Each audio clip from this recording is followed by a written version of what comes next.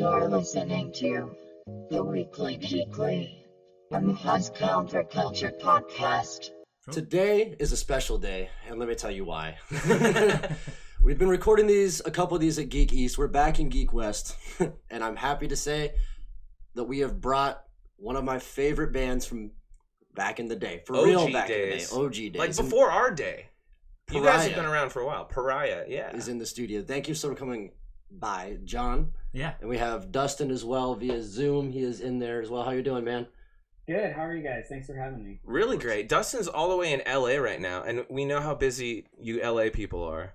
So thank you for right now, man. He's like, actually, yeah, busy and yet not really. Right. Not So yeah, it's Normally. awesome. Thanks for making it, man. Thank you. Yeah. I mean, normally I feel like I'm going at like 100 miles an hour all the time, but the last 8 months have been like, Dead sitting stop. Still. Yeah. Pushing more through. or less. Which, as a creator, I'm sure like you start getting idle hand syndrome. You know, you're like, what am I doing? I gotta be creative in some fashion. I mean, I'm finding other ways to, like, I don't have like a solid band that's practicing and stuff constantly right now, obviously, but just little things where I can get together and jam with people or record little things here and there is kind of what I'm doing now, just one-off things. Has PARIA gotten a chance to jam, like Zoom jams or anything since this has happened? Not on Zoom. No. We've practiced in person a Yeah? couple times. Over the last 3 months, Dustin? Yeah, we've got together probably twice, right? Yeah, 2 occasions, and yeah, it's coming along. It's nothing like it was. Yeah. I mean, we literally used to practice 3 times a week. Oh, So yeah. Now we're 3 times in 4 months, 3 or 4 months. Yeah. Well, Hey. John and Corey have been getting together and like kind of laying a lot of the foundation, and then I'll sort of lay parts down remotely or at least get some ideas, and then when I come into town, and we can all get together, we make a lot of progress. We definitely have to be way more focused in the little amount of time we have, when we're going to practice once every few months rather than Right. That's 3 just times a it. week. You really got to make your time count at that point. Yeah. It's all about preparation. Well, I mean, you guys have had plenty of experience with preparation and with releasing the music you guys have. You guys are up to 3 albums, right? This will be our 3rd release. Okay. Or our 3rd you had official like release. We do have a 2-song EP. Okay, that's what Came it out in was. 2002. I was Yeah. looking. If So you like the, Because I was gonna ask. We It's can 2002. deep dive into this stuff right now. Okay, let's dig in. All right. Okay. So all the way back to the beginning. I do want to hear about the EP because I do know that the first release that I have here was 04. Was that The first full Like length full release length. was in 2004. okay? that was Misanthropes? Misanthropos. I never say it right. I'm That's just okay. like, That's I have how, like, that is how the vast majority of people say it. It's Okay, actually cool. Misanthropos. It's on wax. It's here now. We know. Okay, good deal. Yeah. Yeah, no worries. All the way back to the beginning. When did it form originally? Like when you guys are in high school, like messing around, obviously. Year But 2001 was the first official year of PARIA. really? Yeah, Wow. okay, That's crazy. We're So- coming up on 20 years now. That's Jeez. crazy. which is why we're here. Yeah. Which is why we're here. That's amazing. So, and I saw you guys started up an Instagram, and I was like, whoa, okay. I That's love those, weird, like the out of little nowhere. inklings. And I was like, does this mean something? And I think you'd made a post about, you guys are coming back. You guys are going to have new stuff in the works and at least new momentum for PARIA. And For sure. sure. At first I was like, is this a joke? Like, are you guys joking? I was like, are you guys joking? Like, I because hope it's been not. so long. Don't pull my I was like, goddamn don't leg. pull my leg. Yeah, like, I don't hope do not. this. Because one of the things I hate is when people say they're going to do something and don't do it. But, like, I know you guys have so much track record of releases and, like, what you have accomplished as an Omaha, metal band. And I hesitate saying metal.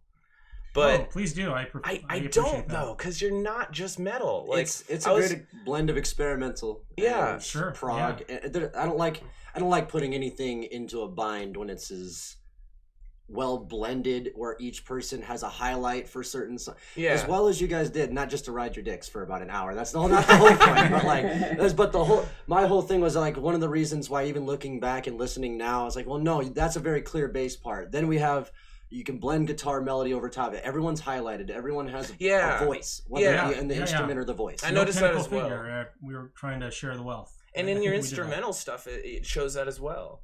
I was listening to Pish Posh this morning because I was like getting all amped and I was like, okay. I was like, oh, this is the one I've never heard before. There's a couple songs I've still never checked out because I'm really weird. I check things out. We and all like, skip over. I'm like, I really like this song. I'm only gonna obsess about these 3 songs, right? And then like later on, well, there's a whole nother half of the album I haven't checked out. Right. So I'm jamming out to Pish Posh this morning, and I'm driving down the interstate, coming back from the girlfriend's house, like getting ready for the day, and it was like really relaxing right up front.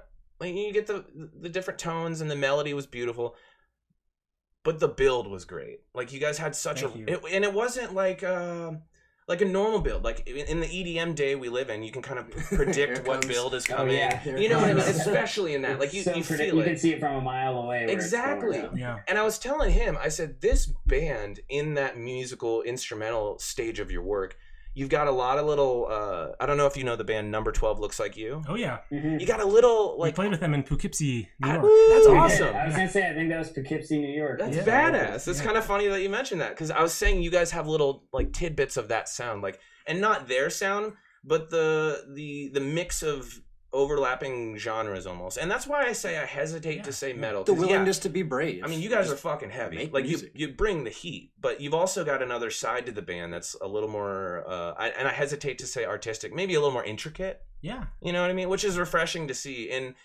in today's day and age where it's so easy as a harder band or a hardcore band or a metal band to fall into a label, I think you guys are one of those bands that has resisted falling into a certain label.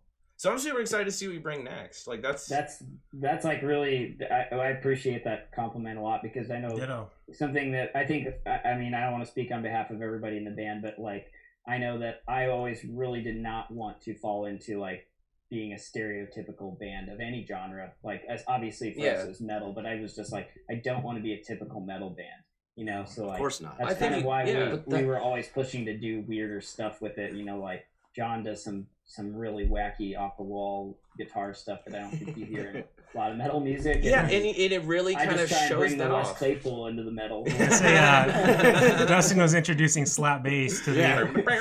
Yeah, dude. Right at the time of Mudvayne. No, I'm kidding. I think that it was what was happening in heavy music at the time. To me, was just kind of cringy.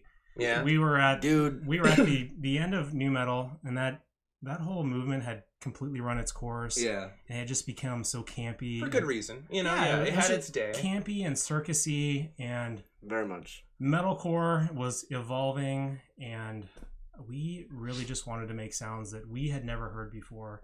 And instead of combining like 5 influencers, we were combining like 20, 30, because I was scaling back to classic rock. That's what I came up on. And you know, Dustin and Corey in particular grew up on Nirvana and the grunge era, which was kind of secondary for me. So us combining all of those influences together had so much to do with why the sound was, you know, it was raw. It was real. Also, I'll say this: it's a fucking ballsy move. Thank you. It is. No, I'm serious. Like, you guys got big ass balls to be able to be like, no, we're mixing in like all this shit. We're not just gonna put like a song out with a little twang that sounds kind of country, or a little soft piece that sounds kind of this. You really blended that much into it, and it doesn't sound jarbled. Yeah. It doesn't sound like I'm just listening to like a 9-minute Freebird solo that goes through different genres. You know what I mean? Like something standard. We never wanted to sound contrived. Exactly. Yeah. Yeah, exactly. I was gonna say, like, often when I hear bands where it sounds really forced, it almost reminds me of just like you're flipping through the channels on the television station, and every station is just these like really sudden changes, and you're like, that wouldn't make any sense. Yeah. You know? There's no context. We tried to make, I feel like we tried to make things sound like a little less forced and like a little more fluid in our eclectic tastes and influences. I would definitely say fluidity was the name of the game for me. I wanted everything to make sense. Yeah. Even though looking back, sometimes it kind of doesn't. Yeah. I mean, hindsight's 20/20. Everything's going to have its timepiece, but still. There's no jagged edges. I really feel like we fused everything together really organically, and we have songs with tons of parts that go on forever and ever, and I would never write like that today. But I have no regrets about doing it then, because that's what we were feeling. Right. Yeah. The song is done when it's done. You know, it could take 3 minutes, it could take 6 minutes. It's true.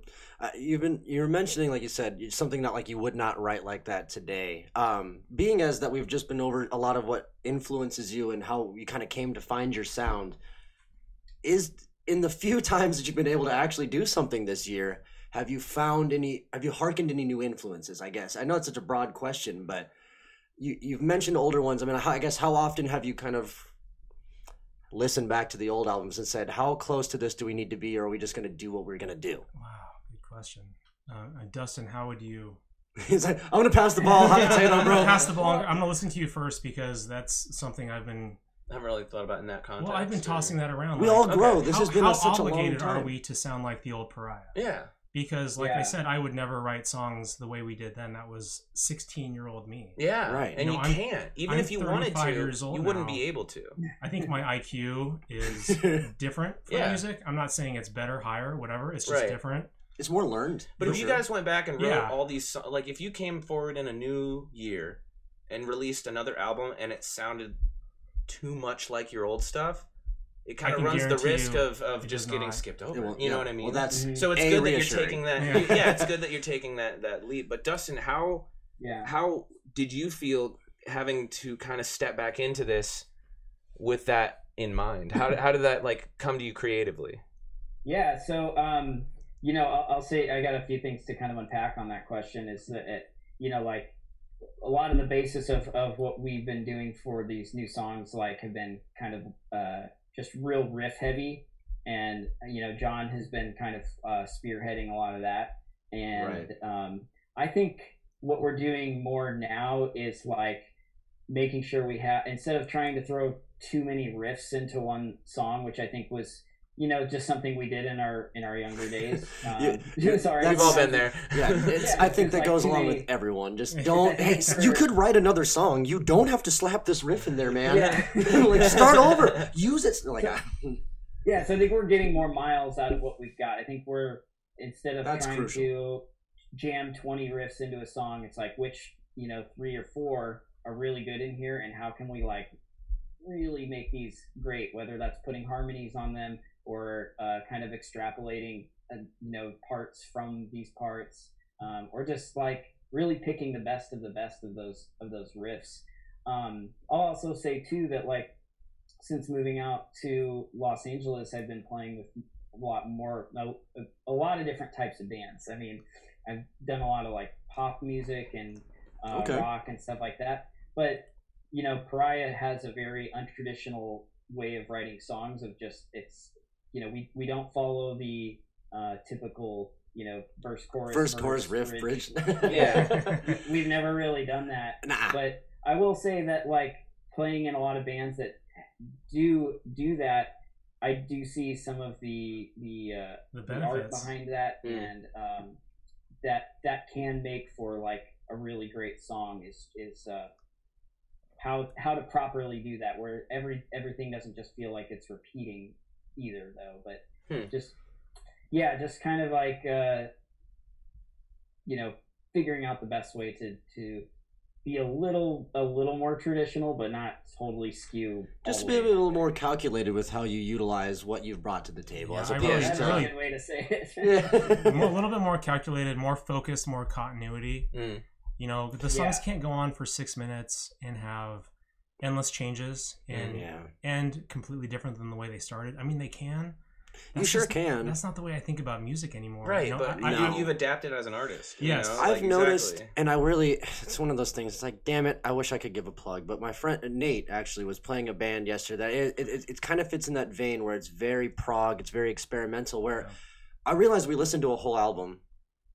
I thought it was one song. Yeah. Like, I mean, you just kind of get lost, and that works in a path in where you listen to the whole album like we did, but in the modern day, or how we're releasing more singles, individual songs, making a big long like Phil Collins-esque concept album isn't really gonna fly because people are gonna chop it up. Everything's on shuffle mode. Yeah, that's so true. Yeah, having 6-minute songs that run to nowhere. Ultimately, my attention span is just not what it was. It's not gonna be there. So I'm thinking about myself as a listener, what I want to listen to, and what's gonna stick. And I just don't often listen to these long, opuses of sounds that just go on and on. And if on. you do, it's a specific niche almost. Yeah. You know, like when I'll fucking mention it again, everyone. Freebird. Like that fucking song. It's a niche. You listen to that because you're like, dude, it's 9 minutes of these guys fucking wailing. You want to chug a beer to this shit? You know, if we could write every song like Freebird, I would do 9-minute songs all across the board. But it's so timeless, fucking hard amazing. to write a 9-minute song that hits and slaps that hard. Yeah. It's just so orchestrated. It's so is. organic. That song is it's a masterpiece. Oh yeah, it's hard. It's a hard thing to duplicate, is what I was saying. Oh yeah, and impossible. regardless of your style or how you attack your writing, it's good to recognize as artists that since you've had the time apart, you have all grown in your own right. Mm-hmm. So you were mentioning as a listener, well, me as a listener now, I got more of a nerd boner, and I want to know what this sounds like. Like, you know what I mean? Like that puts it on a different level, because anyone who's liked Pariah in the past, the kids that grew up with it, the guys who went to the shows and broke someone's nose in the mosh pit, you know what I mean? The guys who are like, Pariah's back. Yeah. Like, it's going to be crazy for them to hear, I hesitate to say it, Pariah 2.0. Because it's now a little more matured. It's like a fine wine, a polished version. You know, it's a polished Cabernet. You know, we're not slamming beers in the parking lot anymore. We're definitely still taking slamming shots. No, that's what I'm saying. You know what I mean? The music in itself is going to change in that way. Hey, we can't confirm that that's just tea, folks. I'm slamming this peach tea, bro. Get her in you. You get what I mean? As artists, it's going to be really interesting. I mean, as listeners, to hear the maturity. But I think it's important to highlight that I guess I'll put my 2 cents. You're not obligated to sound anything like, you know what I mean? Sure. To say that it's an obligation, I feel like, would be trying to fit a mold. And bro, we were literally having this talk before he got here. I know. About how much do you cave into what people want to hear, and how much do you stick with what you want? And is it a balance? And where's the blend of... finding a release that you're having, whether it's a song or an album or something, and recognizing that you're doing it for a niche market. Right. And blending that with, okay, we're still doing what we want to do regardless of what anyone wants. It's true. It's a really fine line. I feel like we've always kind of like I was saying earlier, I feel like we've always just kind of done what we wanted to hear. Oh, yeah. Like I was saying earlier, like... Maybe to a fault. You know, he brings a lot of his classic rock influence, and Corey and I bring a lot of our, like, kind of grunge and 90s stuff. It's like, we've just always wrote what we want to hear, and, like, kind of ignored what else is going on with that. And it shows, though. That's why you guys made a different impact. We were even talking at our last practice, just like you know, none of us are probably really have our thumb on the pulse of what's going on with heavy music. Like, not totally, like, kind of do, but like, we're just writing what we want to hear and what we think is heavy and what not we what's think trendy, cool. but what's tight to you. Like, I want to be jamming. Passion in its realist form, right there. Yeah, I think that's just it too. We want to hear what we want to hear, and that was true then. And like I said, to a fault. Yeah. Is it kind of a thing where, like, maybe, you know, if you want to get it done right, you got to do it yourself and come out and put out some of the music you want to hear? I think that's maybe kind of why Pariah originated, because we wanted to hear something that we weren't hearing anywhere else. Yeah. And that's very cool, I think that's pretty much true for the moment in the state of heavy music.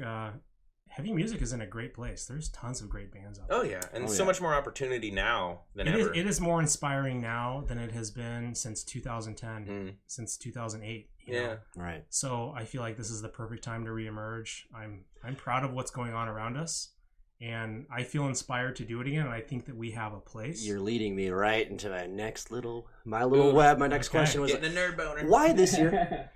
I understand 20 years. I mean, we mentioned that, and creativity, writer's block, we're all pent up. But to announce a comeback when you really can't even play shows, I'm not saying it's a ballsy move. I think it was great. It's giving light onto something again. That's something to look forward to. But you also have that lead up time where you don't have to be like, oh, we're performing next month. There? You know what I mean? Like, yeah. I don't know if there's nothing opportunistic about doing it right now during COVID. But was it premeditated? Like, we were going to come back in for the 20th year, like last year, kind of thing? Me and Dustin we spoke on it many times. And when is the inspiration going to be there? When's it going to feel right? I think the one thing that the pandemic did was it silenced all of our other bands and all the other distractions. Okay. And the more I sat around, the more I just wanted to play heavy guitar. I dug out the old PARIA, guitars, and they felt good. Felt light, felt shreddy.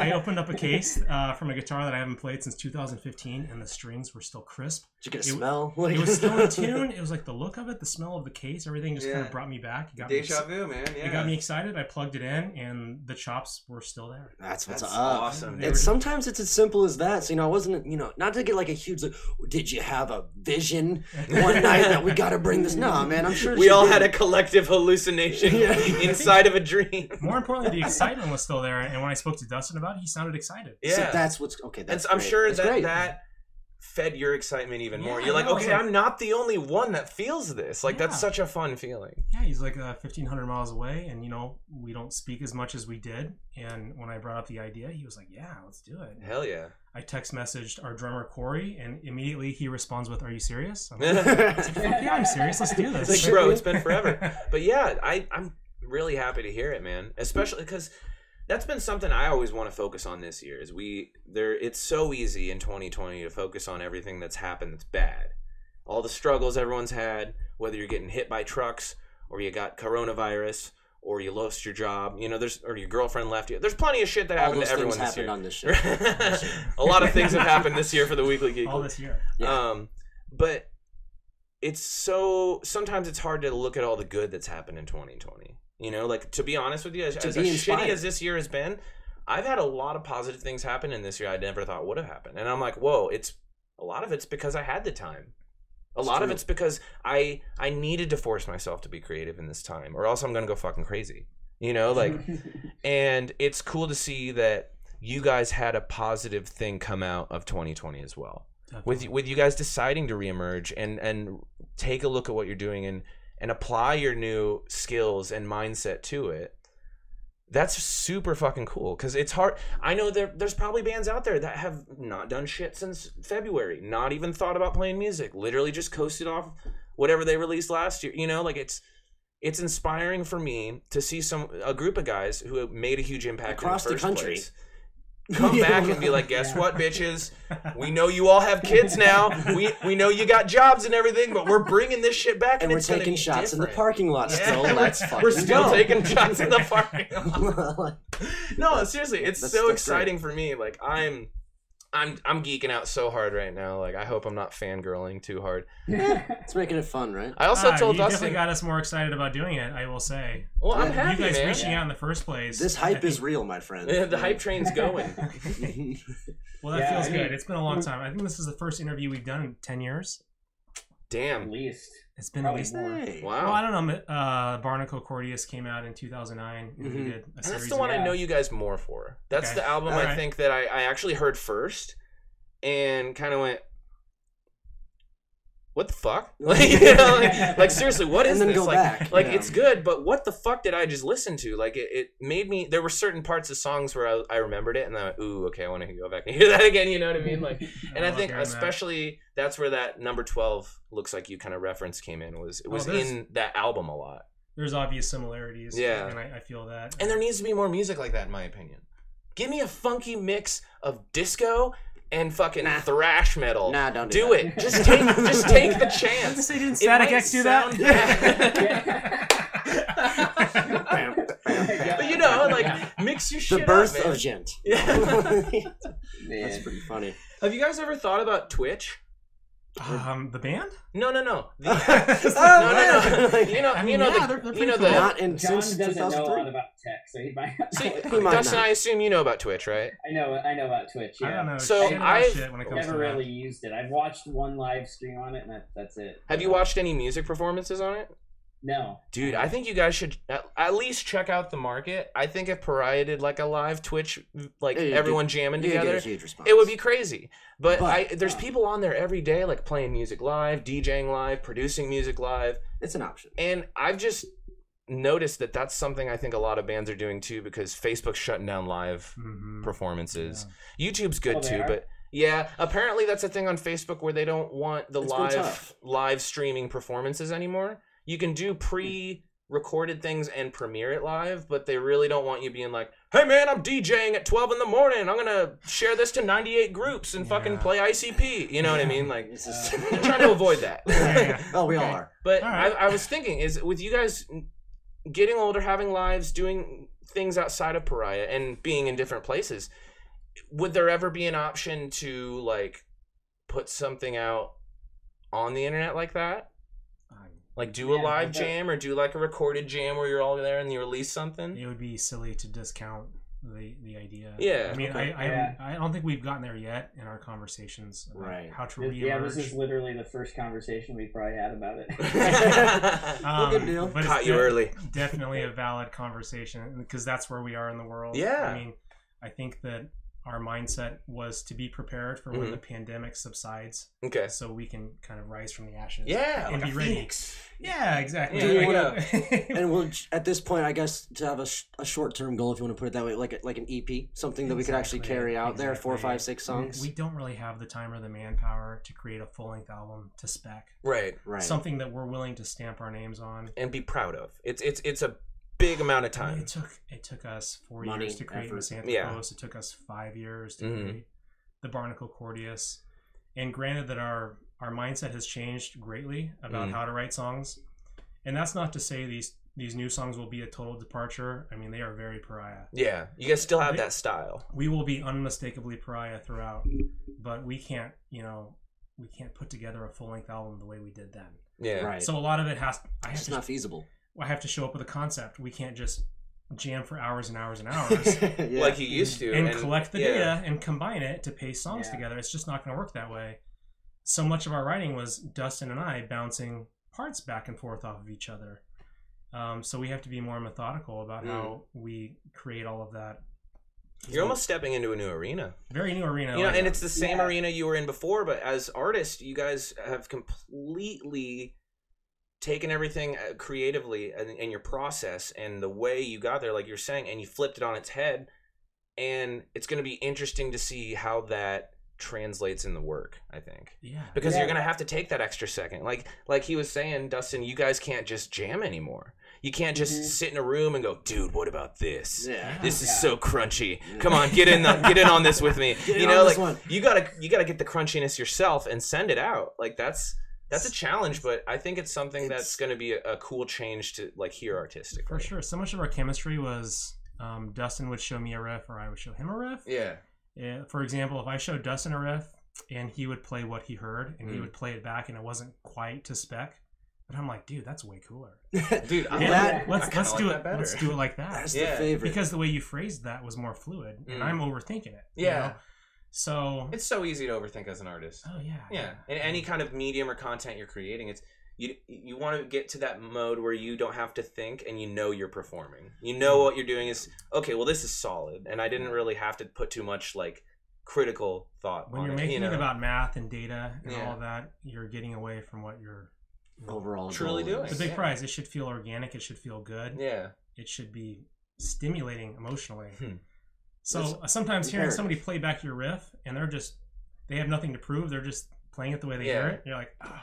Now that I hear that's what I was after all along. Yeah. You know? Hey, that makes a lot of sense. Well, it sounds like you guys really haven't. I don't mean to interrupt you. Go ahead, but I was just gonna kind of make a point on what John was saying a moment ago about like the full length versus an EP too. Is that like I think the way that people consume music now has changed dramatically since we were releasing full length albums. Is like most of the time now I just see bands and artists only releasing singles like one at a time. Like because oftentimes there's not even like albums coming out. It's at least like from what I see on Spotify. Yeah, it's very common. Someone will write off a single for maybe upwards of a year and keep playing shows or keep creating stuff, but they're not going to release anything until this time. And then you see them come out with another thing or maybe an EP, and you're like, I think it's smart because it builds this collective need for the product.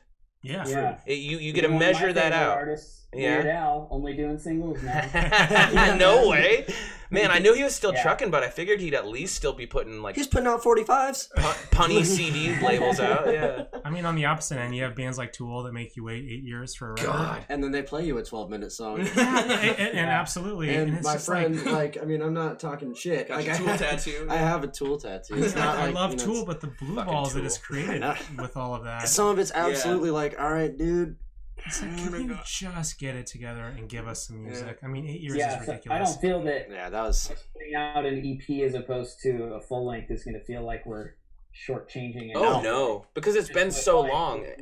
Yeah, I just mean with like what bands and artists are how they're releasing content Yeah, no, it's- currently. It's like Instead of one by one, if we do yeah. it with 4 songs, I mean, we're not just going to put out 4 songs. They Yeah. have to be ready. Yeah, they- totally. They have to be right. Yeah. We're not going to feel pressured by anyone or anything to do it. Mm. So when the songs are right, they will come out, and hopefully it's next year. That's the plan. But if it takes 5 more years to do 4 songs, then so be it. The man. point is, you guys are back on the wagon, man, and that is exciting. Like, just to Yeah. know you're even still working. You know what I mean? And luckily, it sounds like even though you've only had a few chances, you've really been able to like it shook off the rust real fast, kind of thing. Where there's still like a natural so vibe. quick. Really? That's great. That's absolutely Yeah. crucial. It just Yeah. felt like riding a bike, Dustin? Totally. I mean, the Yeah. thing is like, you know, we started playing together as musicians during like very formative years of our lives, just like as people, but also as musicians. So I think we were always kind of pushing each other and growing together. So it's just like when I jump back in the room with you know, John and Corey, Brian, it's just like it feels like it just comes back so quick, you know. That's awesome. And, Yeah, it really Yeah. does. It's like being there all over. It's kind of like you were saying. You opened up that guitar case. You saw the crisp strings. Yeah. The sound. The fact that you still had your chops. It brings all those memories back.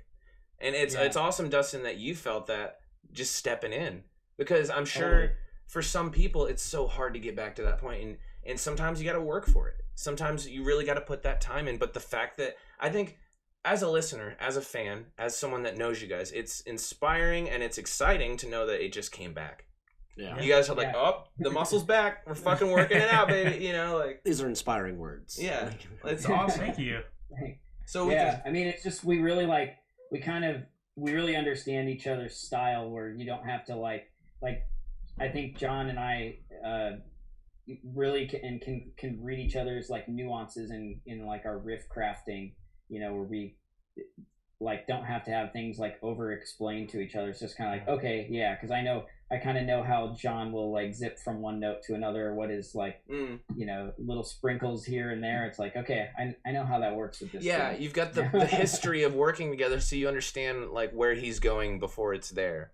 Mhm. And that kind of like with us with podcasting, the more you do this together, with anything in a group, you get to learn the habits of someone and Definitely. creatively, and Chemistry. it's easier to sit in a room and have these conversations with Dusty now than it was in March. Yeah. You know, because we've gotten this flow together, and Well, he knows thanks. when I'm saying this, when I'm saying this and when I'm saying that I'm probably going to lead into something, or that this would be a great time to cut me off because I talk too fucking much. But He can probably anticipate when you're I'm going to letting wrap it up. yeah. So Yeah, that's nice. just letting you go off. It's nice to get back into a mode, especially if it's kind of natural like that, Yeah. where you don't have to work for it, and you're not like, oh fuck, you know, like, it's fun. Yeah. I'm excited. Without digging too far into the weeds and maybe some of the more technical bullshit that we don't really have to worry about, will this be coming out like? Have you retained a record label? Is it going to be independently produced? It'll be self-released. Our label Black Market Activities is defunct. Okay. And that's fine. What's Yeah, that I mean, mean? They just no longer operate. Oh, okay. No longer distributing music, no longer signing acts. didn't die, didn't can't, just kind of went and. Well, I mean, Guy Coswick, he was the guy that ran and operated our label. Yeah. He's a Boston police officer now. No, he's got some shit kind going of on. different lifestyle. Very, very different lifestyle. Like us, he still plays within reason. Of Yeah. course. And As much as you can. But this will be a self-pushed project from you guys. self-pushed. So, I mean, this is a great time if you're going to self-promote an album. That's kind of there's no exciting better though, time right? now. Totally. Yeah, Yeah, it is. You get your hands like, I mean, like, it's great when you send something off to mix, master, and print that you know you did a good job on. Like, don't get me We're wrong. in full control. I mean, nobody could tell But us. this, Nobody could tell us what to do. I'm turning my guitars all the way the fuck up. Like, but I mean, like, that has to feel kind of good, right? I mean, like, have you been able to take the reins off in that regard? I mean, like I said, being self-produced is a lot more work, but has it led you to feel like you can do whatever the hell you want? I mean, I think to start, in fairness, I will say that Guy gave us total freedom. Okay, perfect. To express ourselves, totally answered part 2. Thank you. To play what we wanted. He pretty much stated right off the jump that he believed in what we were doing and he liked our sound. He pretty much trusted us to produce our own record. We chose the engineer. We formatted the songs. We ordered them. It was great and completely under your own. So PARIA was, even if it's the one that we are, we've heard for years, it was still built the way that you guys wanted to build it. Even though we've talked about that, but like it wasn't meddled upon in mastering and didn't have a whole bunch of people like, well, we should just move this vocal part over here and switch around verses. It happens a bit naturally, but I will tell you, like, no, I mean, the vocals were all produced by Brian himself. Nice. Those were 100% his ideas. Oh, fantastic! And there was never a moment in time where I was sitting in the studio and I was like, you need to punch in the vocal chamber and Brian needs to do this differently. Yeah.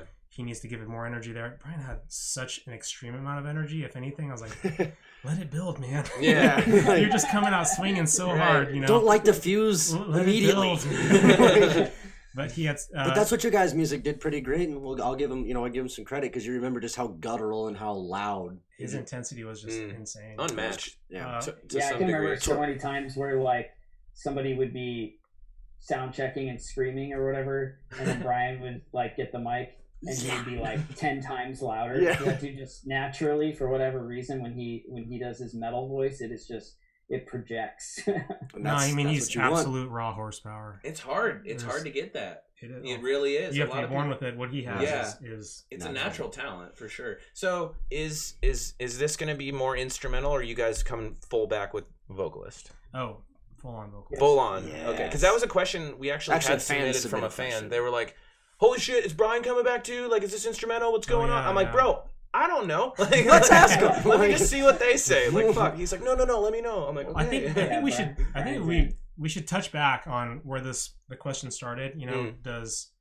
Did our backing give us control? Yeah. The one time that they intervened was when we were releasing the Barnacle Cordius, and that album was intended to be instrumental from beginning to end. Okay. So that whole album was intended to be heard without vocals. And we were happy with it. We went out to Syracuse and mixed it with a guy named Jocko. And when we sent it back to Guy, he thought that there was something missing. He was willing to sing on it himself. Yeah. He suggested that we get Tommy from Between the Buried and Me to sing on it. Yeah. That would have been. I kept going like, I love that. But I hate that. This is our baby. Yeah, that's kind of like giving someone else the keys to your car and saying, "Just go." Right. I don't feel comfortable there's giving an you. intimacy to these songs, and I mean, it would have been interesting to see what he would have done. Don't get me wrong. Oh, fascinating! Yeah, fascinating. I thought about it several times. Talented guy, but at the same time, it's like you said, it's your baby, man. Would it have gotten more traction if we had Tommy or Guy on it? Possibly, maybe, but that's not also, the point. I do think that there had been a certain fallibility in the regard where you guys that was the second full length release, yes, yeah, and so that being as that it was entirely supposed to be instrumental from its core. And then bringing on someone else's voice that no one was familiar with. I mean, they are, but not with what you want. You could say that it might have gave you more popularity if that's, like right off the top. And I think that you're like, maybe, sure. There would have been more star power. But would that translate to the raw power that you guys were able to continue to control and keep to the... No, it would not have made me feel more satisfied. No, Dustin, I don't think it would have for you either. Yeah. We had pretty strong opinions against that. I liked the idea, kind of echoing what you guys were saying, I liked the idea of it giving us a big boost in like the, as far as like how many people would probably check it out and maybe more people would have heard it. But like it felt so impersonal for me to be like, we worked on this thing for 5 years and then you're gonna slap this guy on there? Yeah, somebody we don't know. And again, this isn't like to slight any of the guest vocalists we were considering because they're both not at all great for what they're doing. Yeah, the portfolio speaks for itself. It just felt weird to like not sit in the room and like you know, work on this stuff with that person. Well, I think that the right decision was made because I mean, like I said, that was the Barnacle was more of the album that I was familiar with throughout my high school days, and then having just the raw guttural vocals on him is I do end up, I guess for what it's worth, it was the right call in my opinion, but the instrument, knowing now that it was meant to be instrumental, it speaks for itself. I'll put it that way. The writing is fantastic. The writing is fantastic. You guys are pretty intricate on that fucking album. Yeah, and basically, like, where, you know, how that all went down was, you know, Guy basically said, like, look, I'll put this out instrumental if you guys want me to, like, and I'll totally back it the same because, you know, I trust you guys, but he's like, I really think you should consider vocals. And then we showed it to Brian, and Brian was like, oh my god, I love this, and back to the band. That's kind of the short of it. But he didn't bullshit us either, you know. It took like 6 months. He's like, I'm gonna need time, and I'm like, yeah, you do, because this took us time, so I don't want you to phone it in. Right. Like, you need listen to this over and over. You need to take some time, and this needs to be really personal to you. It needs to be personal to you the way it's personal to us, and it took us 5 years to write that album. Now, granted, he was in the band for a large portion of that time, and when he said he needed time, I'm like, you got it, man, because if we're gonna do this, you need to bring your A game. And I feel like Brian's performance on that album is exceptional. That's a great one. I couldn't be happier, and I cannot imagine it as an instrumental album. And that's how we looking it. The whole time we're tracking it, I'm going, how do we tantillate the ears, you know? So that you don't need those vocals. And which still worked. It worked as with having vocals though, and that speaks to it, I think, a little more. Thank you. Seriously, that's probably my favorite release that you guys have had so far. Just because, like I said, it's a little more technical. It's a little more all over the place too. You know what I mean? Like you can't really track it as well as your other stuff in the way that, like, sometimes when you're listening to an album, there comes a point of predictability. Where, okay, I've had these kind of songs. Oh, this one's a slow song, so that means the next couple are probably this one. You know what I mean? That album was so left hook, right hook, left hook. You know what I mean? I was like, fuck, what am I listening? That's why I said, fuck, what am I listening to? Because, like that one, you were saying you were listening to a release someone showed you, Nate showed you, and you were like, oh, is this one song? That sounded like 2 albums to me. Like, it felt like a first half and then like a mixed second half. Like, they were both, once you got kind of halfway through the album, the mood changed a little, but also I hesitate to say instruction of it, but what is it? Like, the application of what you guys were doing changed throughout the album. It didn't feel stagnant. You know what I'm saying? Not formulaic. Yeah. Exactly. Not on a structure. And I think that lends to you guys saying, you know, like Dustin, you were saying earlier, you, at that time creatively, you weren't looking at verse, chorus, bridge, chorus, verse, chorus. You know, you guys were just like, what sounds good? And I think that when you think Pariah and you think of that jam kind of mentality, I think that album is probably where I think it fits the most. Like that's the clear-cut example. Cool. Yeah, we always were trying to write songs in a very, like, linear fashion rather than that. But, you know, the one thing that I think, or one of the things I think differentiates the Barnacle Cordius album from Misanthropos is, like, I think we did get more mileage out of our riffs, and we did repeat stuff and, like, have it still was definitely not a typical song structure, but, like, we did I think we had more cohesiveness in those songs, and I think they have I think our songwriting had matured, which would make sense because it was 5 years later. But we're a little bit more of adults at that time. Right. It's definitely true that some of us are teenagers. Yeah. And I think people forget that, you know, especially when you discover years later this kind of music, you don't know how old people were. Yeah. You know, like, it's not like people are looking up Pariah and going, oh, this is their high school album. No, they're just like, this is the first release. No one even knows what age you guys are. So it's interesting to kind of think of it that way. Like, I will say Misanthropos, our first record, is genuinely a high school album for me. Yeah. Excuse me, it's pronounced misanthrope. Misanthropos. God damn it. My final day of tracking was on my birthday. It was my 19th birthday. Mm-hmm. And I was stuck in the studio because Prince was in town. What? And he rented out the Ranch Bowl, and his tour bus was blocking my car. Wow. So it's just fucking Purple Rain. Did you get to go see Prince then? Like, did you get? I didn't get to see Prince. I would have loved to. I was literally tracking guitars during his entire performance. Damn it! I thought we were gonna have a Charlie Murphy Hollywood story. You with know Prince. what's funny? It's like I was so annoyed by it at the time, and I'm kind of pissed off at myself for being annoyed. It was a long day. We're tracking. Yeah. Well, yeah. Artery Recording Studios is directly attached to the Ranch Bowl. Yeah. It just so happens that Prince is like an ace bowler, and what does he want to do after his set? He wants to go bowling. So he rents out the Ranch Bowl, and he has this whole crew. They roll out purple carpets. They decorate the whole place. They shut the whole place down. Nobody's allowed in there. Yeah, no joke. That's and crazy. There's only certain people that were a part of the Ranch Bowl crew that were even allowed to be there. Wow. And we were just kind of defaulted because we had already bought studio time. So I'm grandfathered in. To skip the later questions, we did not meet Prince. Nobody actually physically saw him. Okay. That shit was roped off, but what was not roped off was our cars from his tour bus. God, that sucks. What did you do? Did you just have to wait for Prince to get done bowling, or did you talk to somebody and they moved the van? I think what happened was eventually the bus driver was like, "Yeah, I need to move this thing." Okay, so he just noticed. You didn't have to go bug the fuck out of Prince. I went home at 2:30 in the morning. So it was actually the day after my birthday. Oh. And as the years, and especially now that he's deceased, Right. Yeah. he was a legend. I look back on that going, that's kind of a cool story. It's That is amazing. a cool story. Like, dude, I got blocked in by his Prince tour bus. inconvenienced me directly, guys. So we come back into the studio the next day, and his stuff is still there. Oh, what? There's like champagne bottles, and there's because they had a ballin' ass party. yeah, they brought in They all had this stuff. those paper lanterns, Oh, like the Chinatown looking ones? yes, exactly. Yeah. There's a bunch of those. Paper They smell mache. like incense. Yeah, it's so to cover up the smell. You know what we were stuck doing? I mean, like the recording session was over, so we were just stuck sitting there drinking free pitchers of beer, waiting That's for Prince to awesome. get done. Not a big deal, right? As a Fuck it, 19 let's just see if we can see him. As a 19-year-old on his birthday, you could say I was right at home. Bro, that's a great 19-year-old birthday. You know, Yeah. It was. That's a great birthday. you want to know how Remember I that. spent my 19-year-old birthday? Oh yeah, you do. I got my arm stuck in a bank tube in the Oh, drive-in good. of a bank, Like the... and the cops had to come. Here's the Oh thing. my god. I was a little You mean the screwed fire up. department? I was a little inebriated. All of them. I wanted to celebrate, be a big boy, get inebriated on my 19th birthday.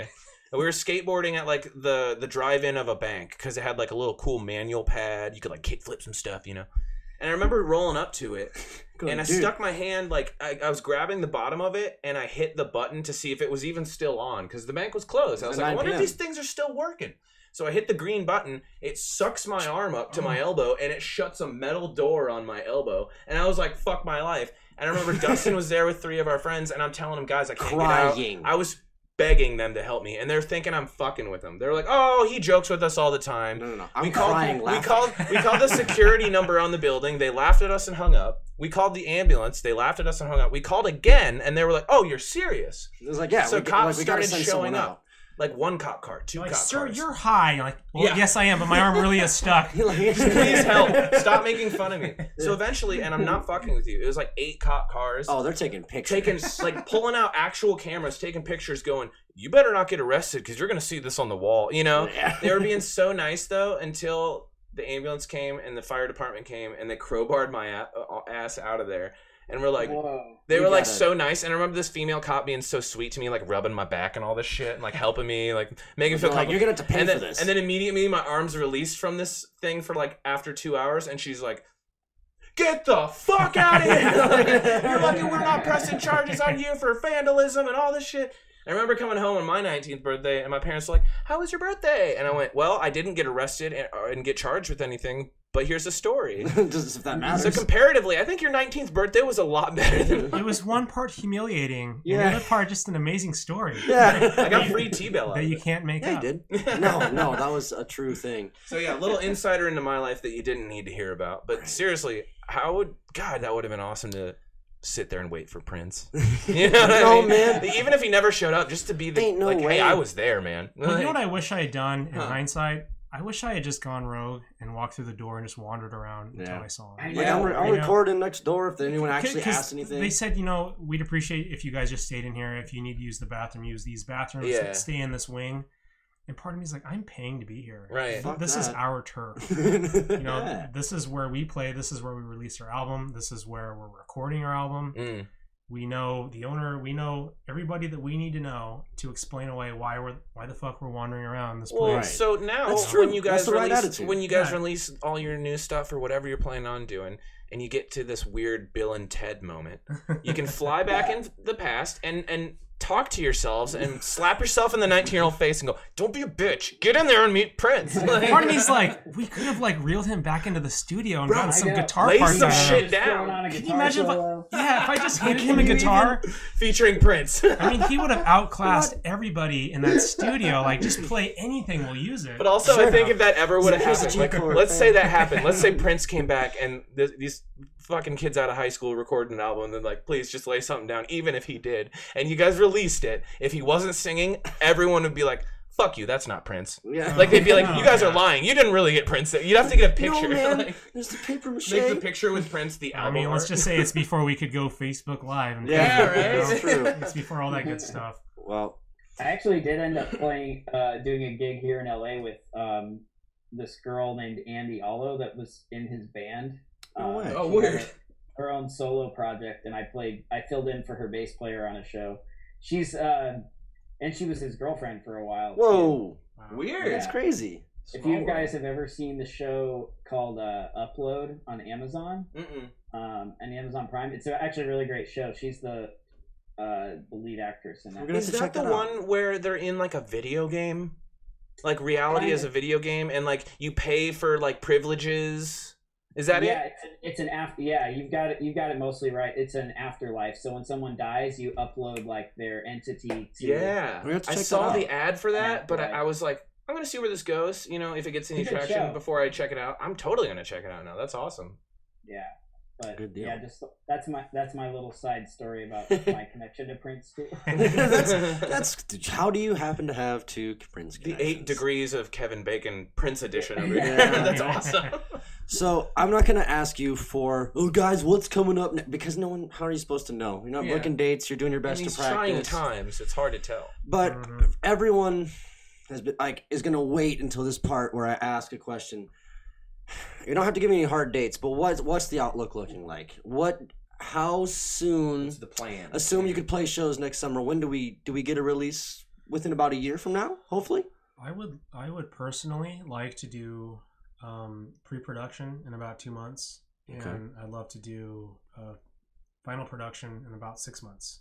Okay. So summer Yeah, that tracks pretty 2021 well. would be Yeah. awesome. Yeah, That's we'll be able to awesome. go out and push that album. At least start Yeah. putting Or out EP. singles or maybe an EP or something. Yeah. Exactly. Start on Okay. that length and see where that goes for you. Like you were saying, kind of like we're test that water and see what Spotify holds. It's never a bad idea, Yeah. honestly. And the way things are working nowadays, it's smart.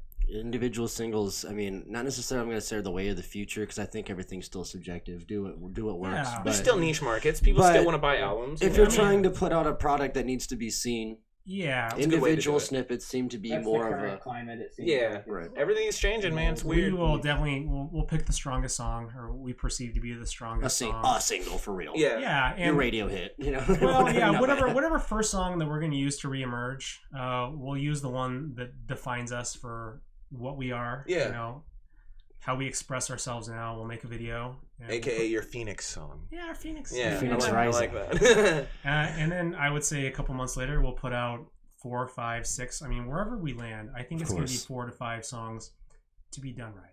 Hell yeah. Okay. You know, Absolutely. Well, when that happens, you need to come back on and Oh, tell yeah. everybody exactly where it's going to be. Oh how to yeah, get we it, will look we'll forward talk to that. about it. all But of for that. this episode, so we usually like to air a song from whoever we have on the show. Kind of like, hey, you're on Jimmy Fallon. Yeah, like, here's the now, song. haha, you know. Yeah. So if we were to have a song on this episode, which one would you want to put on? What do you think What's would the be song best? that you're like? Gosh. represents. If no one knows us, what do we want to put out there?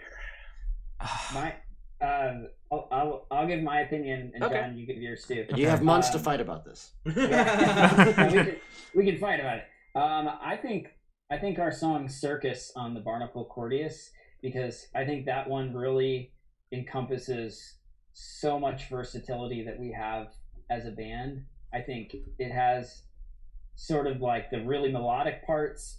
It's got the intensity and a lot of creative aspects to it. So to me, I feel like that one encompasses so much of what Pariah is. That's my opinion. Yeah, I won't disagree with that. No, you think that's Circus? definitely my favorite track on the second album. I felt like we were just firing on all cylinders for that one. It's a long song, it's an epic, but it does have continuity. It's got a one-time intro and it's got a one-time outro. But within that, the song is cohesive. Right. To me, it's really well written. We actually have a guest vocalist on it. A good friend of ours, Lawrence Steele, does the melodic and the clean vocal part, kind of across the center of the song. So that would be my pick for Barnacle Cordius. That's a very defining track for us. If it was the first album, I would say Human Error. To me, that's the most complete song on the first album. Okay. So you said pick one, though. I think I'll agree with Dustin. Do Circus. Circus. With you guys' permission, we'd love to air that after this. Yeah. Kind of as like a little taste for those who aren't aware. Yeah. I'll have my lawyers send you the papers. Yeah, we'll get all the paperwork. Send them to my office. We'll be fine. We'll get all that publishing stuff worked out. We'll talk numbers. And We'll talk numbers. Of course. Brass tacks after the show. For real, we've been so happy to have you guys come by. This has been... Cheers. I tried not to make it the Chris Farley show. You guys remember when, like, did you go to the Ranch Bowl? Like, I'm not. Remember that time? Something like, I mean, we could at the Ranch Bowl. And it was, We can get into that. I don't give a shit. yeah, fuck. If you guys got any, like, okay, yeah, because I said we don't have to end it here. I was just like, I don't want to just sit here and be like, is there you have a story? Do you have a show that sticks out in your mind? What's your favorite Ranch Bowl moment? Other than the Prince moment, because you guys were around during that, and that was a staple of the Omaha music community forever, man. There's people that never even got to go to the Ranch Bowl that just hear stories. The Ranch Bowl was important to us. Yeah. I mean, our first sellout show was there. Mm-hmm. We recorded our full-length album there. We were still very much in motion when the place closed. It was bittersweet. When did they end up closing? What year was that? Whenever they built that fucking Walmart. 2005? 2005. 2005. Yeah. Damn, dude. The Walmart like conversation spring of was years old. 2005. Yeah. The Walmart conversation started in like 2001. Like they knew it was coming. I was just like, Matter of time. fucking. Yeah. And I think that the Ranch Bowl was purchased with that in mind. Okay. With the second owner. But so that's and more power to him. I mean, do what you do, man. But when Mike Brennan owned that place, those are my fondest memories. Honestly, those are my formative years. Is his crew booking us. We were opening up for a lot of really big bands. It really helped to break us. It was those Lamb of God, Darkest Hour, Unearth. Lamb of God was my first concert, man. Yeah, that was my very first concert. I saw Lamb of God, Gojira, Trivium, and as they perish, all will perish. I forget the last one. So many white dudes with dreads. Sokol Auditorium it was my favorite first show. But Lamb of God was one of those bands that you see live, and you're just like, holy shit! And then the Wall of Death, and like, I remember, bro, I was like freshman year, 8th grade, and I remember this dude just getting stomped right in front of me. I was like, this is my first like interaction with violence in public. Like, what the fuck is going on? Like, it was just crazy. It's pretty funny. Dude, my first metal concert was seeing Slayer at Sokol in... Jesus Christ, how fucking loud was that? 1998? I think it was 1998. Was that the show that somebody spilled a pitcher of beer on the soundboard and delayed the show? Not that I can recall, but what I do remember, I was up in the balcony and like some skinhead dude got on another person's shoulders, jumped up, swinging on the chandelier, and it's literally just punching all the glass off the chandelier. And the chandelier shards just going everywhere. Oh my god!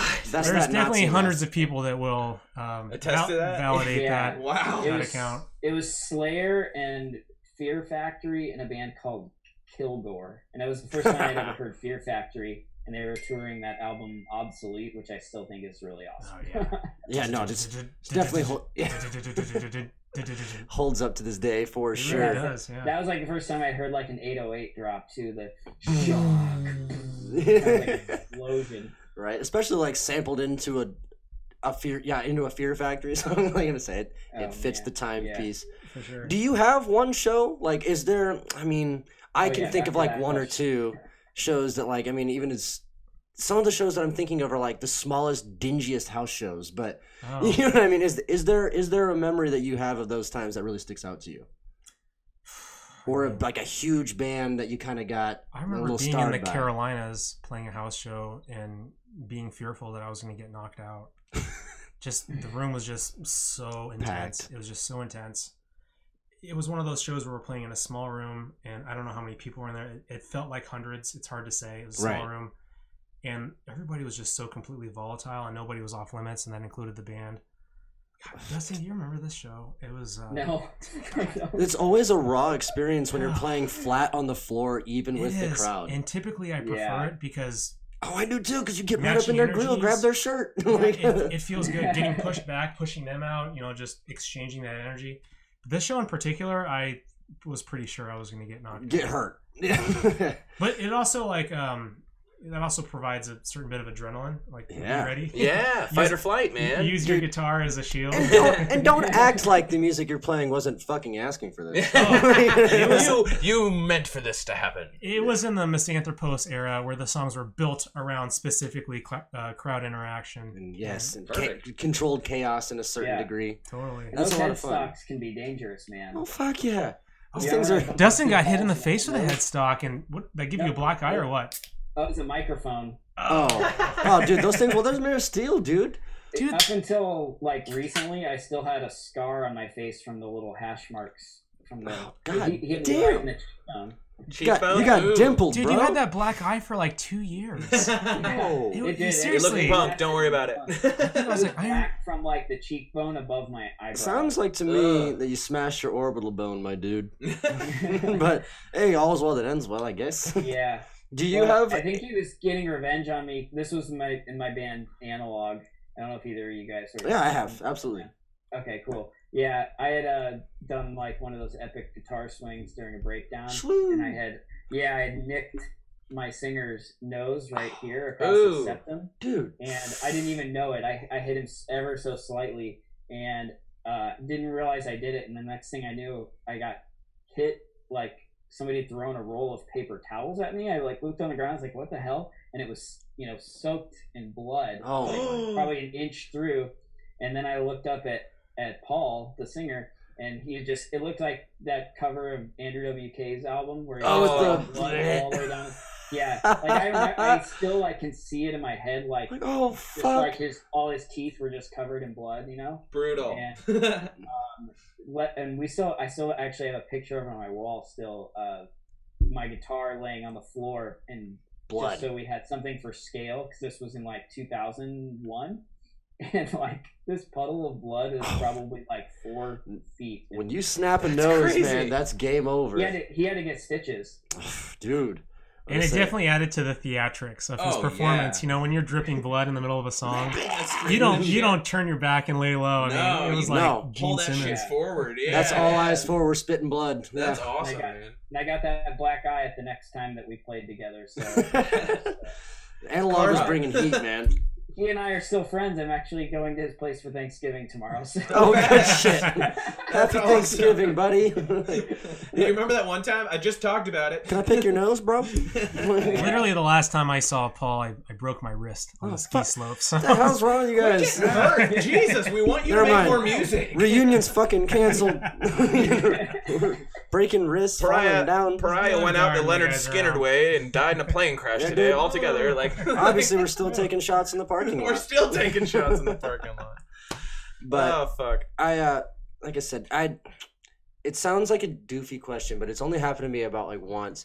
Was there ever a time that you played with the band? And I'm not going to ask if there was someone that was a giant dick to you, because I don't really, we could play the hate. Nobody wants to play that. But I have a memory specifically coming to mind. Please go off. Dustin, do you remember we had this show? It was in Scottsdale or Phoenix.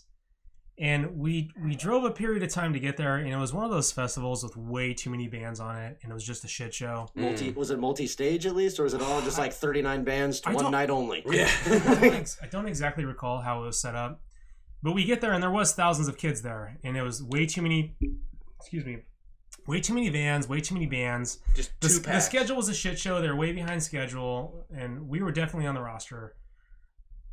By the time we got to the promoter, she had it. She could not add any more bands. We had driven all that way to get there. She gave us a time slot, said we would have 15 minutes.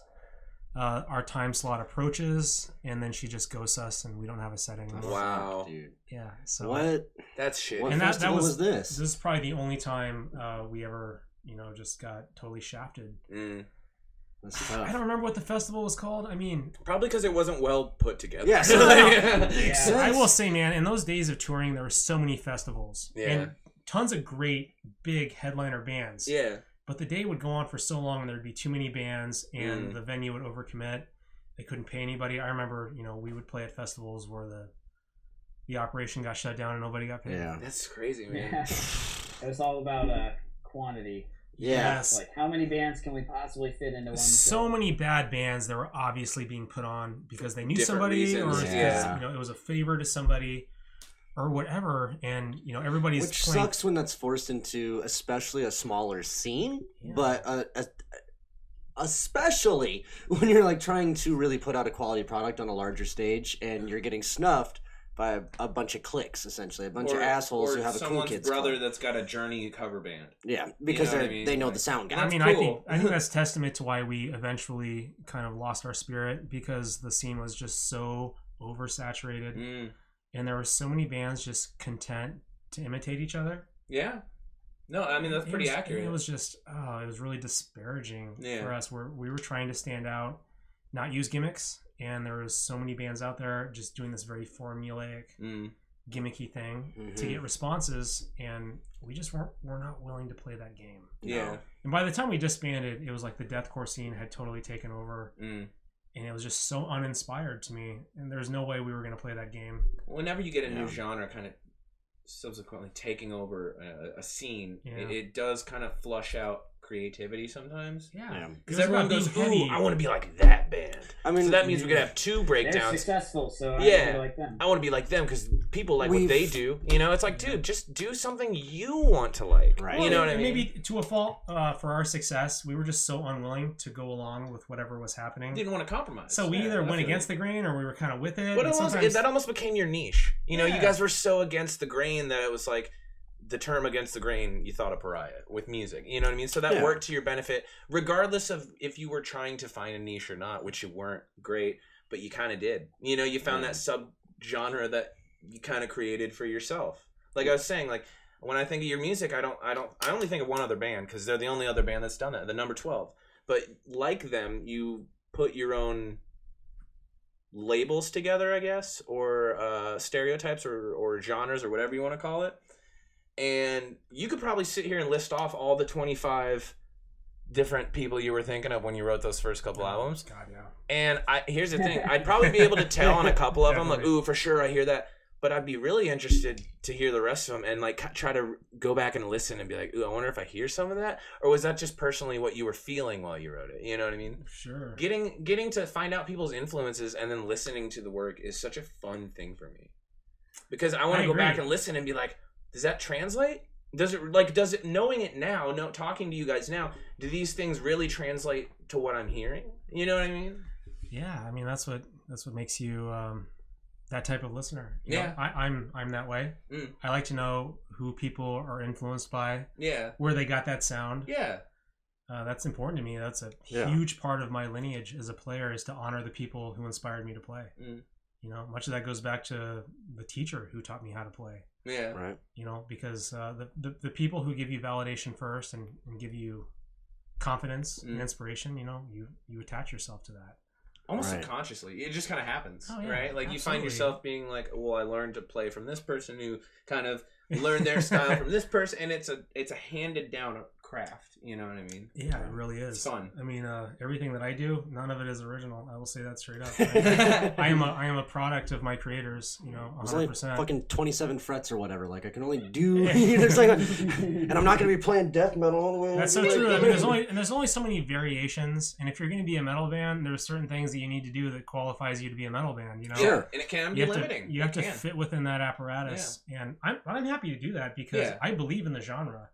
Full-heartedly, and there's parts of me that's like, well, I want to stay true to certain things that are going to make it metal. That's like, you don't want it to be like someone listens and, oh, that's metal? Like, I didn't even know. Like, you want it to kind of be an unspoken thing. I was never obsessed with this idea of creating something that was completely one of a kind, one of its own.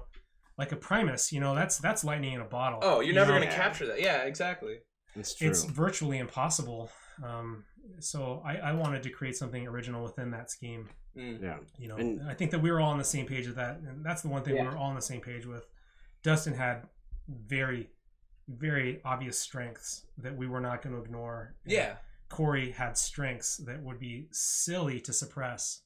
Right. And we had a vocalist that was just so volatile. Fucking crazy. It's like we needed to facilitate, you know, what he was going to bring to the table. That's a great way to put it. Like the writing would be lackluster if it wasn't as aggressive as you knew it had to be able to succumb to all parts being able to mesh, because you know that, like you said, like he's not going to be like, all right, let's just have a chill day today at the studio. No, man, he's going to come in and blow your shit up. He just runs on 100 all the time. So you gotta have to run on 100 all the time. I have to match that. We have to match that. But it's kind of fun knowing that that's the standard. You know, like I gotta come at it this way, and I know I gotta come. It's like studying for a test. Well, I know this test's on Thursday, so I know what I have to do for Thursday. But if I don't do it for Thursday, Thursday's not gonna happen. So you know your vocalist is bringing like the heat. So if I don't bring the heat, this isn't gonna work. You know, like at least you know up front what the stakes are, or what you need to bring to the table. It'd be a whole other thing. I think the mutual respect had much to do with it too.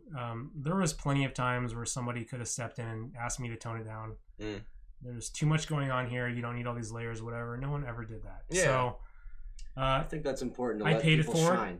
I paid it forward. I'm like, Dustin, you got enough slaps and taps going on right there. I never said that because I felt like it was part. It's not true.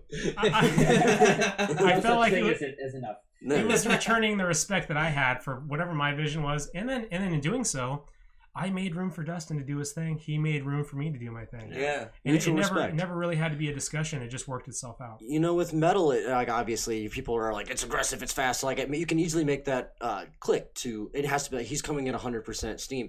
But I feel like that's like a mark of a good anything band, group, work team. If you have people that inspire you to like, well, fuck, man. I'm not only excited to have practice today, but I'm a little nervous because I have to bring this shit. Like, because I have to I want to be inspired to create and to kind of get, not just have fun with the boys, but to also like, let's push each other. Yeah, exactly. Yeah. I don't want to call it competitive. I don't know that it was ever that, but it was like a team. You know, like no. If I can run the 100 meter this fast, and you're going to be on the same team as me, let's try and get this done. Speed up. And like using that nervous energy. You know, like you're saying, I have to bring my 100%. Shit. Like Dustin's like, oh fuck no, I gotta bring my 100%. I'd be like, God, Corey just sits on his drums for hours doing paradiddles. Like, Jesus, oh man, yeah, dude. I always say to anybody, it's a good thing if you're any kind of nervous.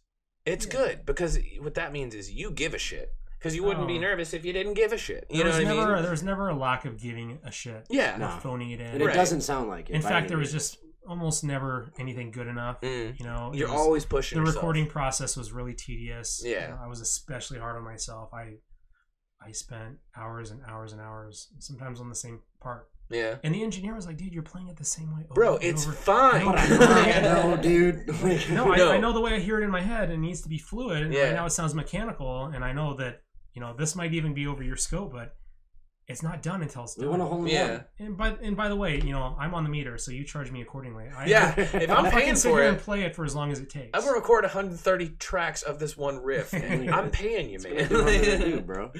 Well, it's good that you take that much attention to detail in your guys' work, and as a consumer, I appreciate it, and I appreciate that you're willing to keep that metamorphosis going. Like, you're not just gonna stick and go, well, we know what you guys want. Like, we're gonna here's a breakdown. Like, no, you're really to say it's reassuring would be selling it. Would sound like I'm selling you guys short. So it's not reassuring, but it's definitely like inspiring. Yeah, it's like this is gonna be exactly what I was fucking hoping it was gonna be. It's gonna come back. And it's going to remind me about going and doing windmill kicks in the pit in 05. You understand? Like, it's going to be so down. I promise you that windmill kick parts will exist. Yes. For all you windmill kicking enthusiasts. We're picking up change today. I can tell you guys with all certainty that you guys won't be disappointed. This isn't us returning to phone it in. We're not cashing in. This is not opportunistic for us. Right.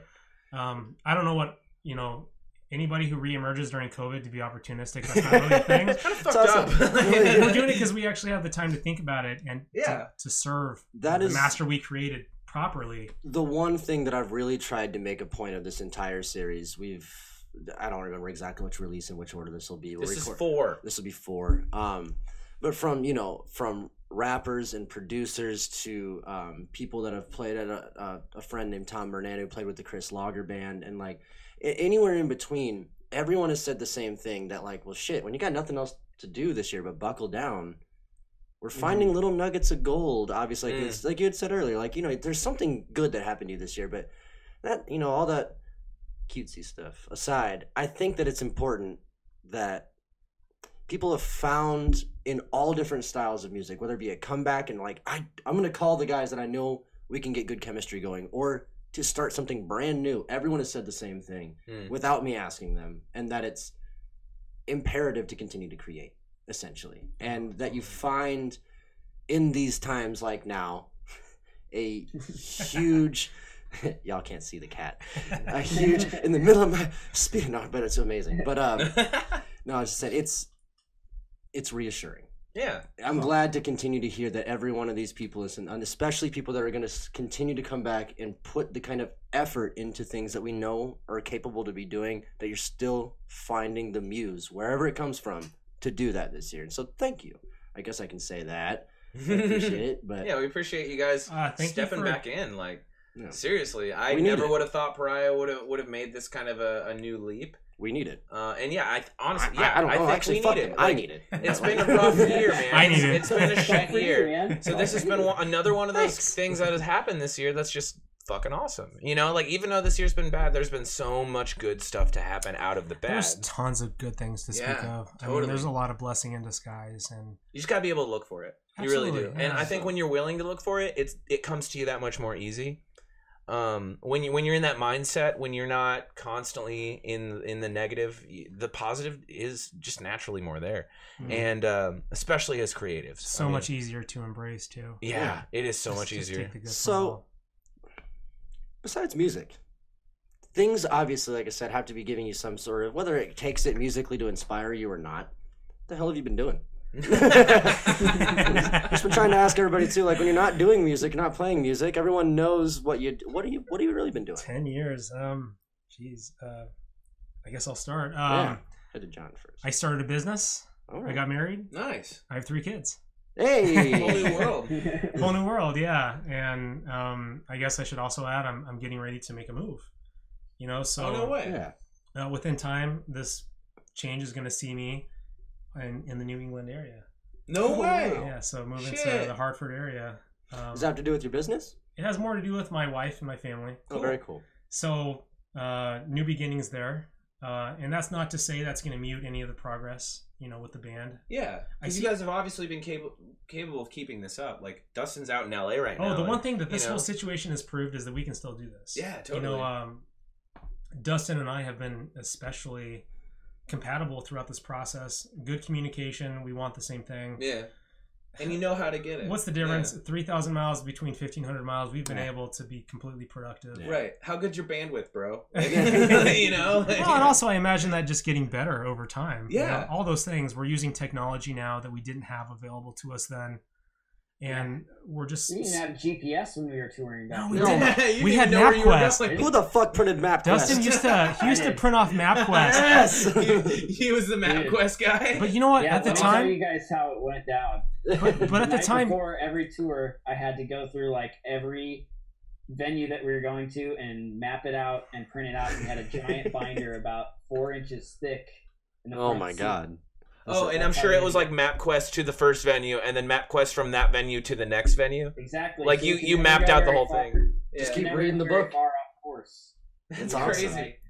You know, You know? And nowadays you Smartphones. can literally just plug in the Facebook address that they give you for the venue into your phone and like not have to do it. Like, that's so crazy. Let's be honest. In At the 2006, MapQuest was amazing. Mhm. Oh, We yeah. were so thankful. We were just as happy to have MapQuest as anybody is to have GPS now. Oh my God. It was We a thought- godsend. We thought it was amazing. Yeah. And it was Yeah. 80% correct at best. Really? At best. But that 80%, oof, We really rode that 80%. oh shit. Yeah. I mean, maybe probably more. I mean, I think most times there was times when we were in Boston where we were just like, what the fuck is going on? Like, I remember that being the worst one, man, just getting lost in Boston. I remember looking at, we had like an atlas too as like a backup. And I remember just looking at it and thinking like, it just looks like someone threw spaghetti down on the paper and was like, okay, these are the We were like, roads. what idiot designed this road system? And it's like, oh, this is from the colonial times. They didn't have cars really yet. know.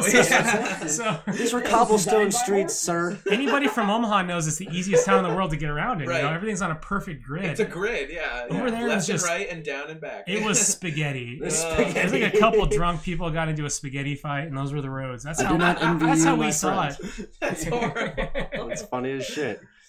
It's so amazing, Thank God wow. things have like evolved in the way they have. Yeah. You know, or who knows if this would have even been possible. You know, Right. like Yeah, it's thank hard to God say. we have the abilities we have nowadays. So. I had a '90s rock tribute band called Party Time Excellent. They got disbanded because of the pandemic, and Ah, man. I had my other band, Jump the Tiger, whose album release, still sitting on hold, had been put back 2 times, and it's just, you know, At that point. it's shelved. Yeah. You know, it's shelved for another time. And Hiatus kind of thing. Yeah. Because you don't want to call it quits on that. No, Something you you've know, created. Still But fun. I don't know, like more and more, I just felt like playing heavy guitar. fuck yeah, you do. And like where we started, I opened that guitar case, and it was just calling to me. I think it was. I imagine this as one of those moments where like he put the kids to bed, right? Everything's cool. His wife's like watching The Bachelorette and like glass of wine or whatever she does. How So true. How completely close is accurate. that? Yeah, right. Pretty accurate. I didn't even know. And like he goes over and he just kind of has this moment where he's like, "Huh, Like, I remember my guitar's out," and then like walks up to it, and it's like that Pulp Fiction suitcase where it's just gold, and it's like, oh, That's a good time. That's Like- what I imagine in this moment. There was crisp strings. The neck was straight. It was in tune. It was just inviting me. meant to be. Just as I left It was. you. It was just calling to me. And you know, I started playing it, and my fingers just got really limber, and there was just this. It was very natural. I can't stop it now. No, it would have been different. pick me up. If I had put that thing on my lap and sat down, and it was just clunky. We wouldn't be sitting here right now. No, I would not have, because I immediately came up with a riff, and I go, "Oh, this is a PARIA riff. 100%. This is a PARIA riff." That's awesome, dude. You know? Profound moment. And it materialized really quickly. No overthinking. And in that moment, He knew. he knew.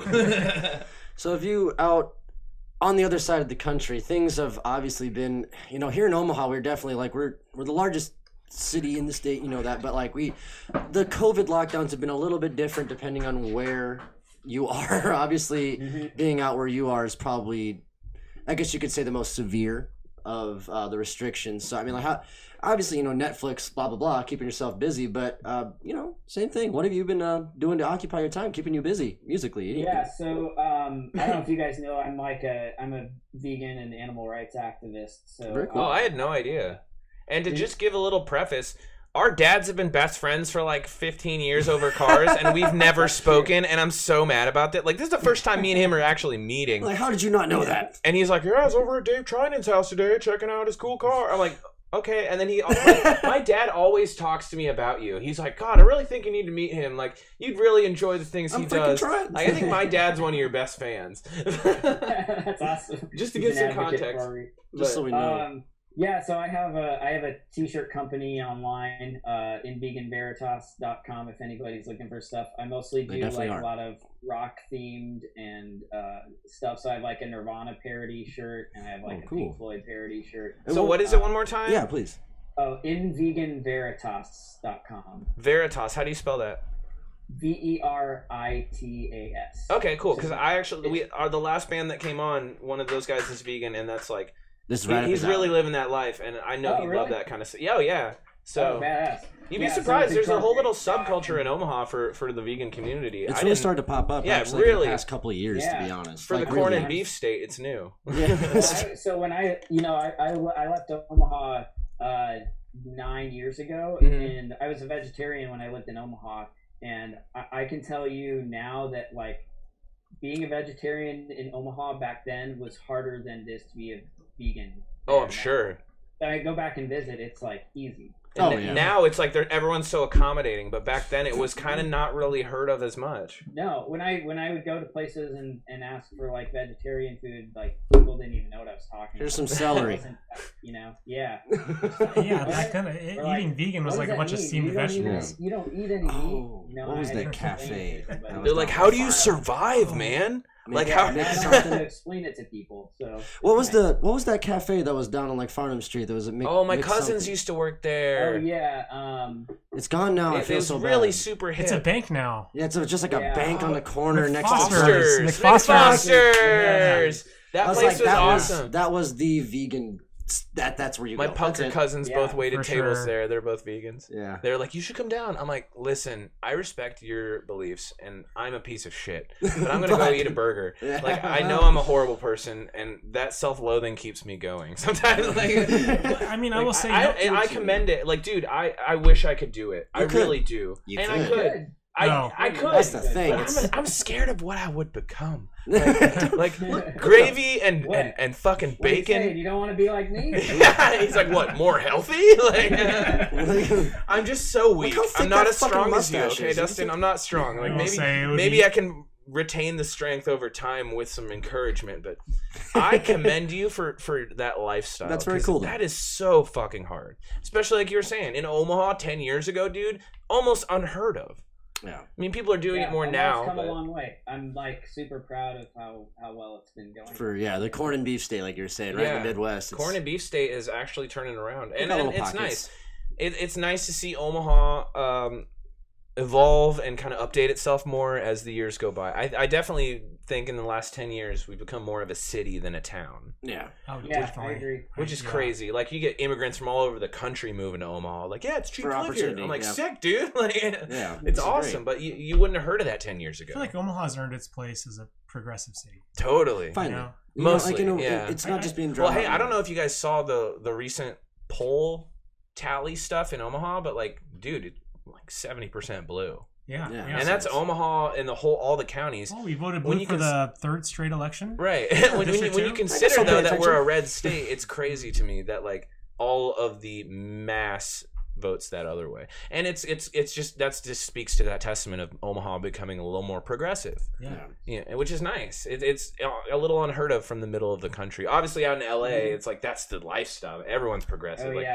Accepting of everything. Who are you? What is this? Teach me about it. But here, it's very, it's very. I consider Omaha to be a diamond in the rough. Oh, really? Personally, totally. And there's a few of them across the country, and I'm sure you've seen it as you've toured. I'm sure you probably popped into a couple where you're like, Tulsa's not as bad as I thought it might be. Oh yeah, well Tulsa's awesome. Yeah, I'm saying that's one city in the middle of Oklahoma. Tulsa's like the Omaha, like the Austin.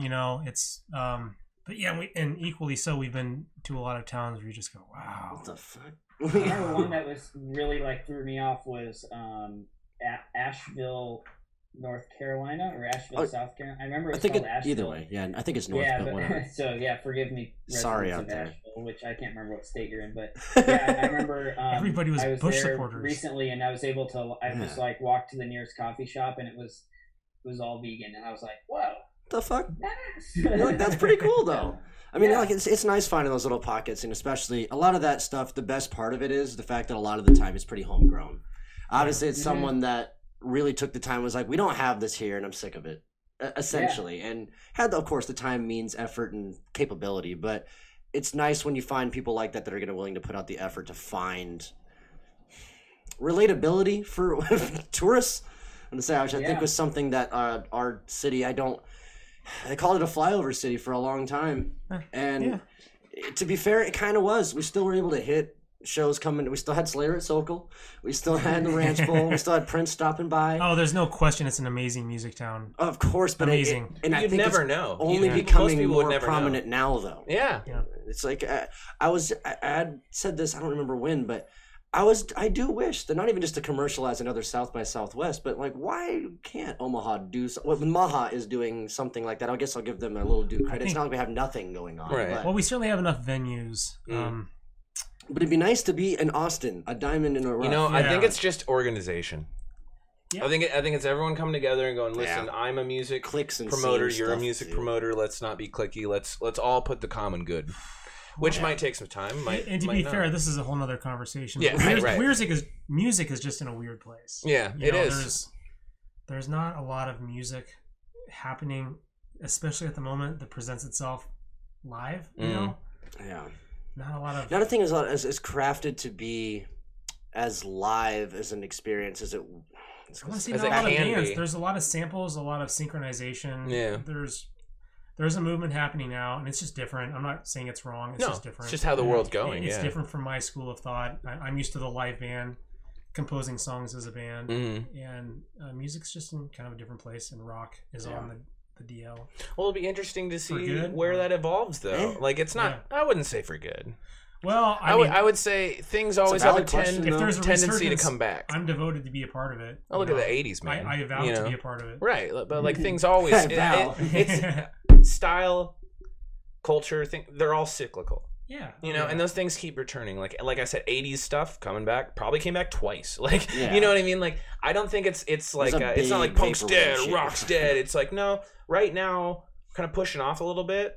And we're giving other people a chance to share their styles. But that doesn't mean it's dead. It means that all these guys you haven't heard of for the last couple of years are out there writing, producing, making moves to where I think rock is going to make a huge resurgence again. I think so. I think the narrative right now is just to be real. Yeah. Things were just so oversaturated all across the board, not just affecting rock music. Yeah. Just music in general, it's just a time to trim the fat. And I think that's another positive aspect to the pandemic. Is a lot of survival those bands, of the fittest, man. Survival of the fittest. If you don't get remembered right now, it's because you put out an ass product, bro. Let's be real. An ass product. Well, that's exactly right. The bands that don't reemerge are the ones that never had any heart to begin with. Yeah. If you can't survive this, then you were doing it for attention or for any number of reasons. For the wrong reasons, but especially. Anybody who has real passion, you can survive anything. Oh, yeah.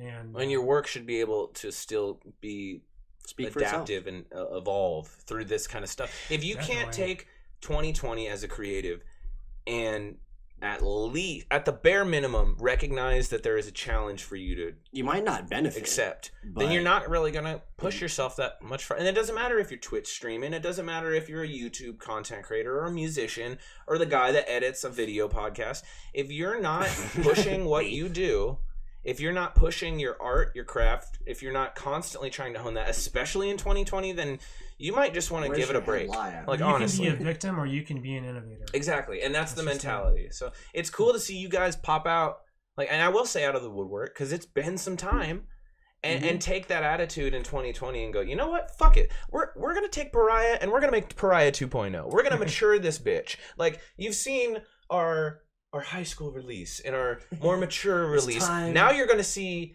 the most mature release of where we're at now. And I think what's exciting about what you're doing right now, not only is it's a new release, it's a new concept, but it's a new place to launch PARIA off of for future things. Because now sky's the limit. You might get new fans that are like, what the fuck is this? Like I was for the first time. But like with your new stuff. And this could carry you guys into a whole new artistic avenue. So that's pretty fun, and I'm excited to see it for 2021, as long as everything's projected and going great. Yeah, of course. But yeah, dude, we really thank you guys for coming. This is for me, this is a weird geeking nerd out. Like, I had to go upstairs and fangirl moment. Because like I said, you guys came up when we were we weren't even in the music scene yet when you guys first came in. I will fangirl one time real hard and just say to say that when I was playing shows as a high schooler in ass product bands that I did not look up and be like, there is a beacon. There's hope for the city. There's a couple bands that are making a name that aren't just 311 or pushing the envelope, making things not standard. And that you guys weren't a household name for me the entire time I was sitting there making music myself. So we appreciate you guys. Thank you for everything that you've done to spotlight Omaha music. That's humbling and inspiring, guys. Yeah, we really appreciate that. Yeah. Especially coming from the time, like I said, this was somewhat of like a high school project at the beginning for you guys in the 16 to 23 kind of college time. And like I said, I'm about like I'm actually about 10 years younger than you, but the fact of the matter is that fuck it. But the point of the meeting is like that right when that you guys are in the scene, it was like a 4-year, like all those high school kids, you know what I'm saying? Like, so I was like the cooler kids, and so I'd always... like I said, I'll give you guys the props. I had always looked up and been like, that's where I want to be. This is for a local band in Omaha. This is gold standard. This is where you want to go to. And we're just Thank more you than so much. Appreciate happy that. that you guys are coming back. We can't wait. Of course, we'd love to have you again when you do have some releases next year, or whenever things can get done. We'd love to push it again. Maybe have another premiere for you guys. But I think for this episode, I think we're gonna play an oldie but a goodie. Let's outro you guys with "Circus" by PARIA. Does that sound good to you guys? Let's do it. Yeah, it sounds great. All right, like we were saying earlier, here is "Circus" by PARIA. Thank you guys. Why don't you give everyone your name just one more time? I'm Dustin, bass player. I'm John, I'm lead guitar player. I am Lucian, the weirdo with a beardo, and as always, the nerd behind the booth. Yeah, it's Dustin. Other Dustin. Thank you guys for joining us on another edition of the Weekly Geekly's music series, highlighting music in Omaha, Nebraska. You guys are fucking awesome. Thanks for tuning in. Enjoy this track by PARIA. And of course, support them on Spotify, like them on Instagram, Facebook, look them up on social. They have plenty of links all over your Facebook to like where to get merch and all that other stuff. You're gonna want. Grindmusic.com. Keep an open. Grindmusic.com has all the links. Grindmusic.com, right? PARIA. Oh. PARIA. Why did I hear grind? Slimemusic.com. PARIAmusic.com for everything you need from PARIA. But go ahead and enjoy this track. We'll see you next time. Cheers.